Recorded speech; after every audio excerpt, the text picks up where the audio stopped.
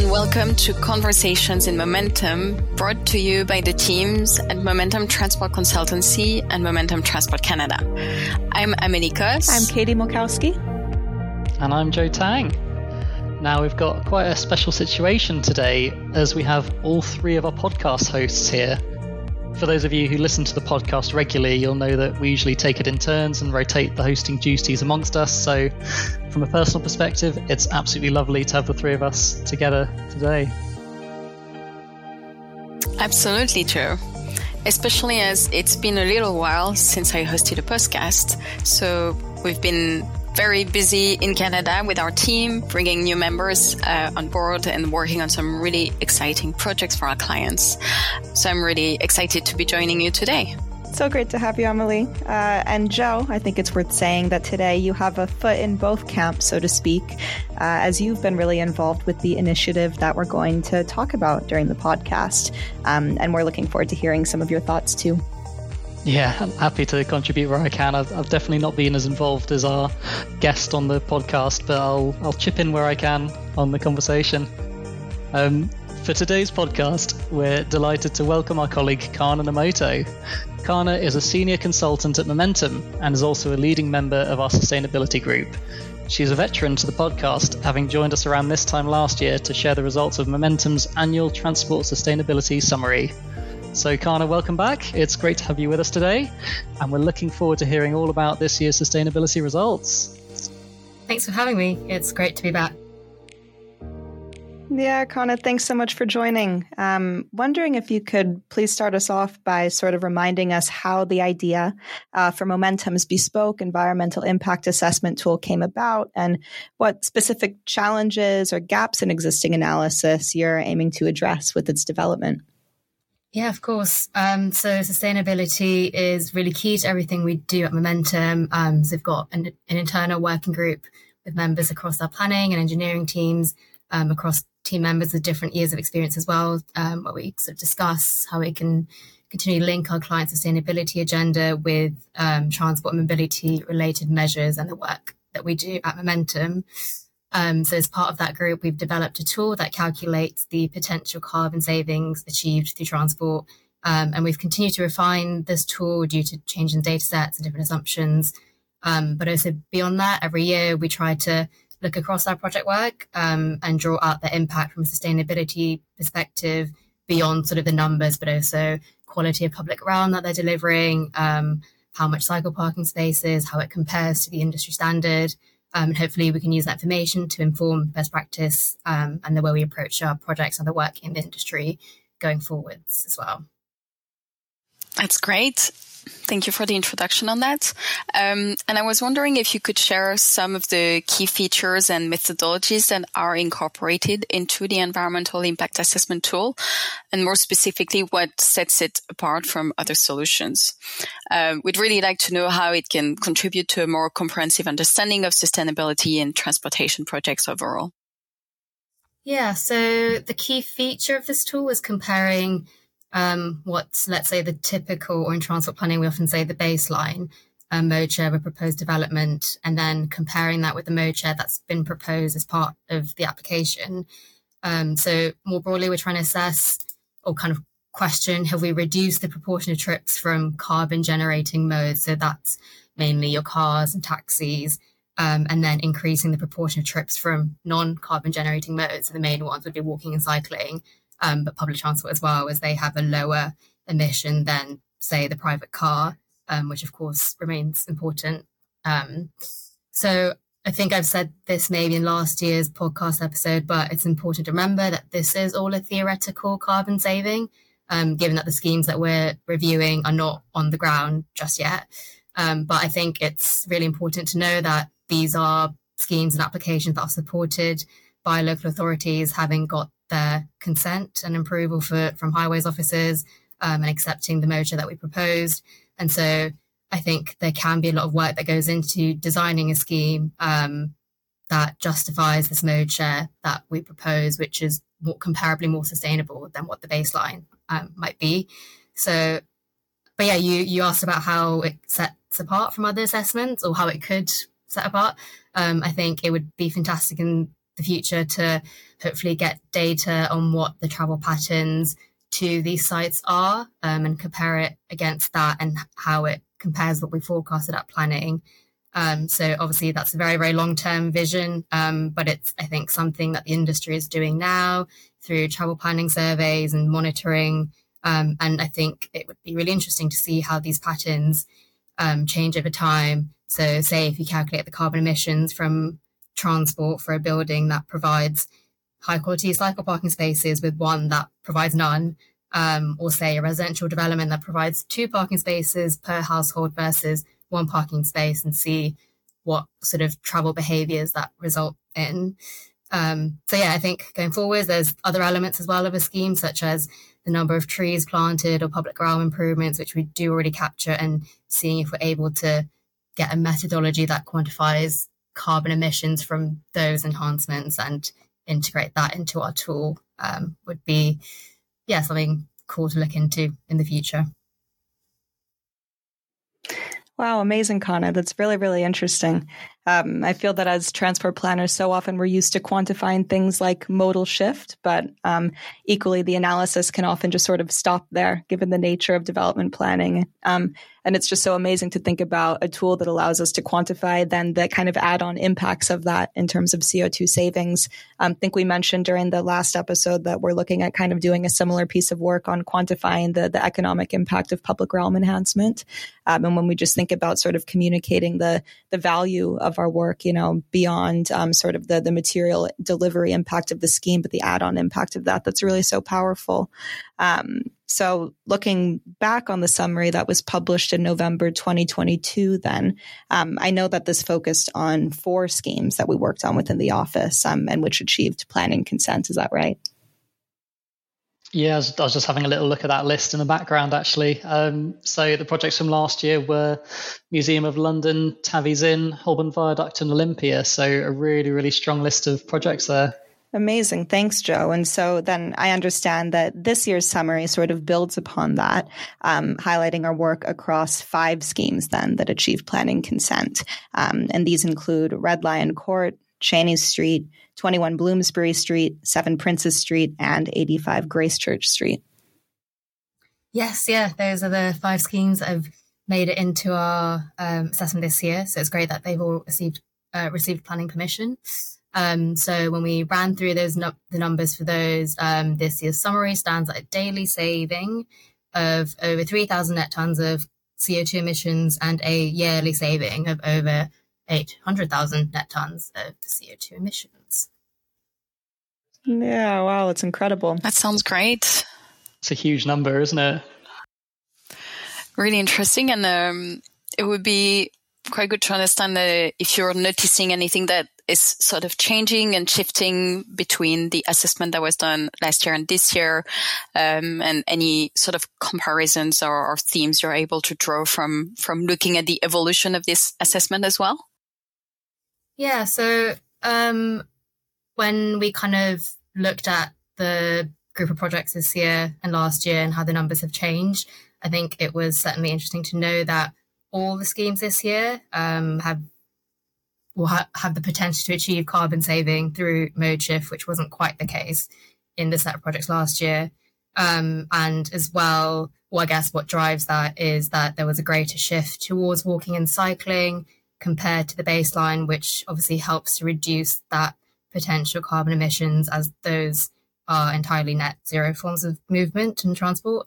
But something else that we picked up was that all projects, apart from one this year, had a consolidation strategy proposed as part of its application, which meant that we could do that similar calculation. So rather from a visitor mode shift perspective, looking at the potential amount of carbon saving through the reduction of delivery trips to the site, which I do think, just from experience, has become more and more at the forefront of both developers and local authorities' minds within the past year or so.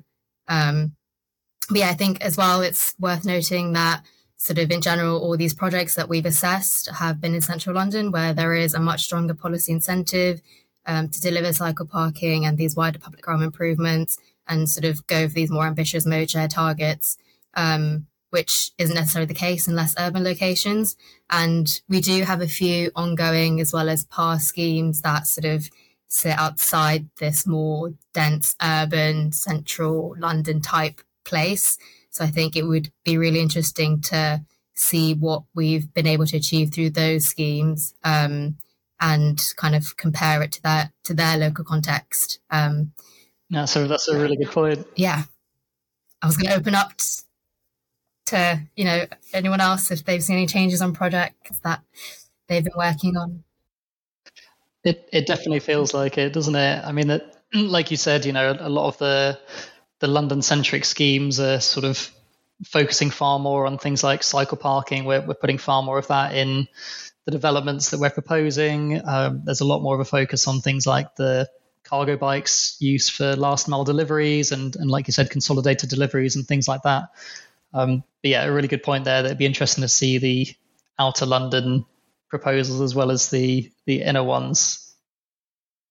Or even what's happening in Montreal. We're not really there with those kind of evolutions, but for example, we've worked on a scheme here where we did a study there to demonstrate that we didn't need to build more parking with the development and we could just really optimize the existing parking that was there. So in itself, it's a measure to kind of provide more of an environmental impact and reduce the greenhouse gas emissions, but not necessarily a car-free development, but at least, not building more parking in a city center location is what we're trying to achieve here. It all helps, doesn't it? Exactly. One step at a time. Yeah. That's been really interesting, Kana. Thank you so much. I've got one last question for myself before we wrap things up, if that's all right. It'd be interesting to get your thoughts on whether there'd be any plans to adapt or update this environmental impact assessment tool as sustainability practices evolve. And also linking into that, be really interested to get your thoughts on how you see the tool that you've created here influencing the broader sustainability conversation and sustainability decisions in transportation and in the engineering industry as a whole going forward. Yeah, I think the tool will always adapt, as mentioned before, from new data sources, and hopefully identifying new ways of measuring carbon generated from transport. And at Momentum, we're obviously very aware of the impact that transport as a sector has on carbon emissions and the general sort of sustainability of cities and urban spaces in particular. And I think another example of how we've responded to this is through a consultation response that we submitted for the City of London's whole life cycle carbon optioneering planning advice note last year, where we noticed that transport was absent in the proposed methodology of sort of measuring the amount of carbon emitted from the use stage of a building. And we looked a little bit closer into this and noticed that what the City of London did was use the method proposed by RICS in their method of carbon assessment, which itself doesn't include the transport of people.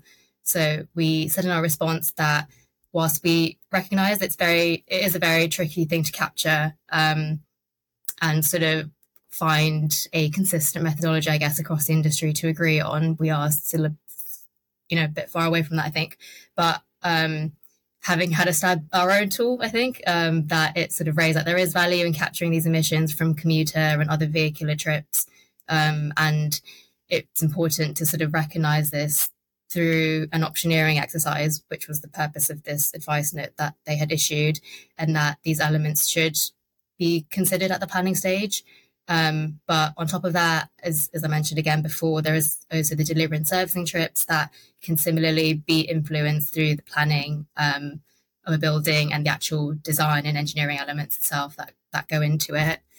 So yeah, this point was recognised by the city and the team that was developing this optioneering guidance note.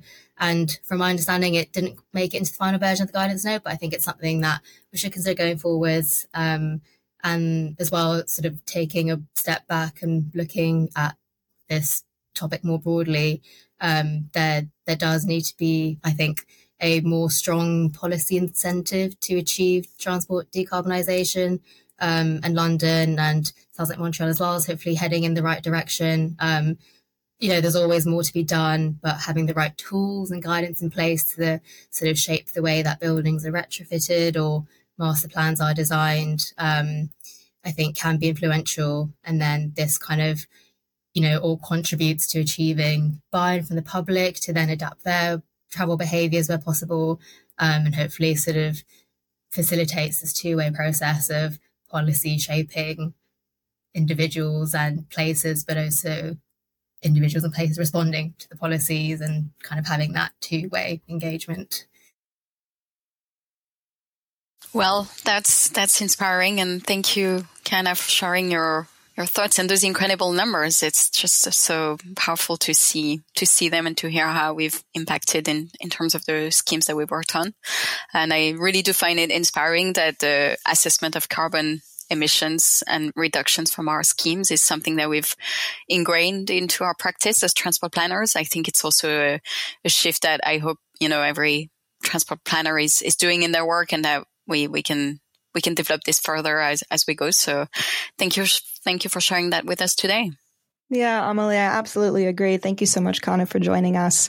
I think it's really incredible to have done a piece of research that establishes really a direct link between modal shift and carbon saving. Honestly, from even like an academic or industry literature perspective, I think that could contribute a lot to broader research on how we meet net zero targets. And kind of, as you mentioned, I think when we think about those larger policy targets, it really points to the fact that the decarbonization of the transport sector is kind of the one of the key ways to reach net zero goals. So that's incredible. As you said at the beginning, it's really at the core of all the work that we do at Momentum, trying to incentivize active travel, thinking about vehicle congestion, how it impacts on air quality, how logistics play a part in that. But so powerful to have sort of a bit of research that quantifies the impact of that and gives us a goal to try to chase for next year. So thanks so much. Yeah, absolutely. And from a selfish perspective from the engineering team, it'd be also great to be talking about the sort of public realm improvements and elements like that as well, wouldn't it? That's another huge positive that we can all work to bring through in the future. So really, really interesting. Thank you very much, everyone, for a really great podcast.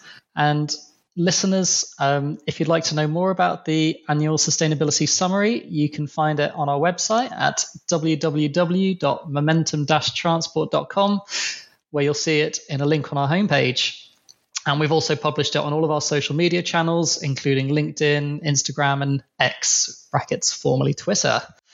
Last but not least, huge thank you to Kana for joining us today and sharing that really important piece of work. That was really great to hear about. Thank you. It's no problem at all. Thanks, everyone. It's been great to be back and really enjoyed chatting with you.